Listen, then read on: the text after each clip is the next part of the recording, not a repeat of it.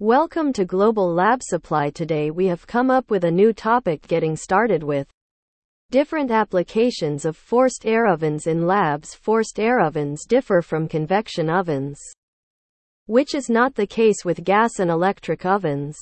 Instead, the airflow heats a tray that runs right along the back wall of the oven.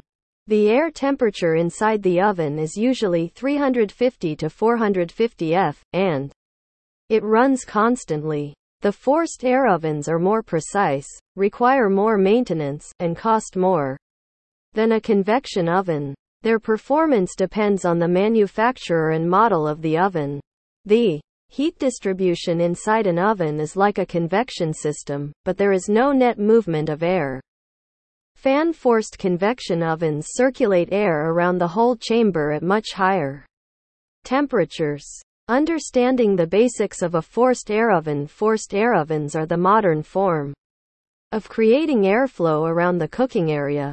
There are different systems and designs, but most rely on the same principle. An electric blower pumps air through a tube into the oven, causing hot air to rise and cool air to fall. These hot pockets of air expand and collapse as they pass through the oven, moving around it. A few basic points about using forced air ovens are shared below. The forced air oven is mounted above the cooking area. A damper is on the top of the oven to keep the combustion chamber hot. A fan moving at high speeds pulls in and releases air through an adjustable opening or door. The control panel has an in-quat, air in-quat symbol with 3 bars, instead of a dial that must be turned all the way up to start heating.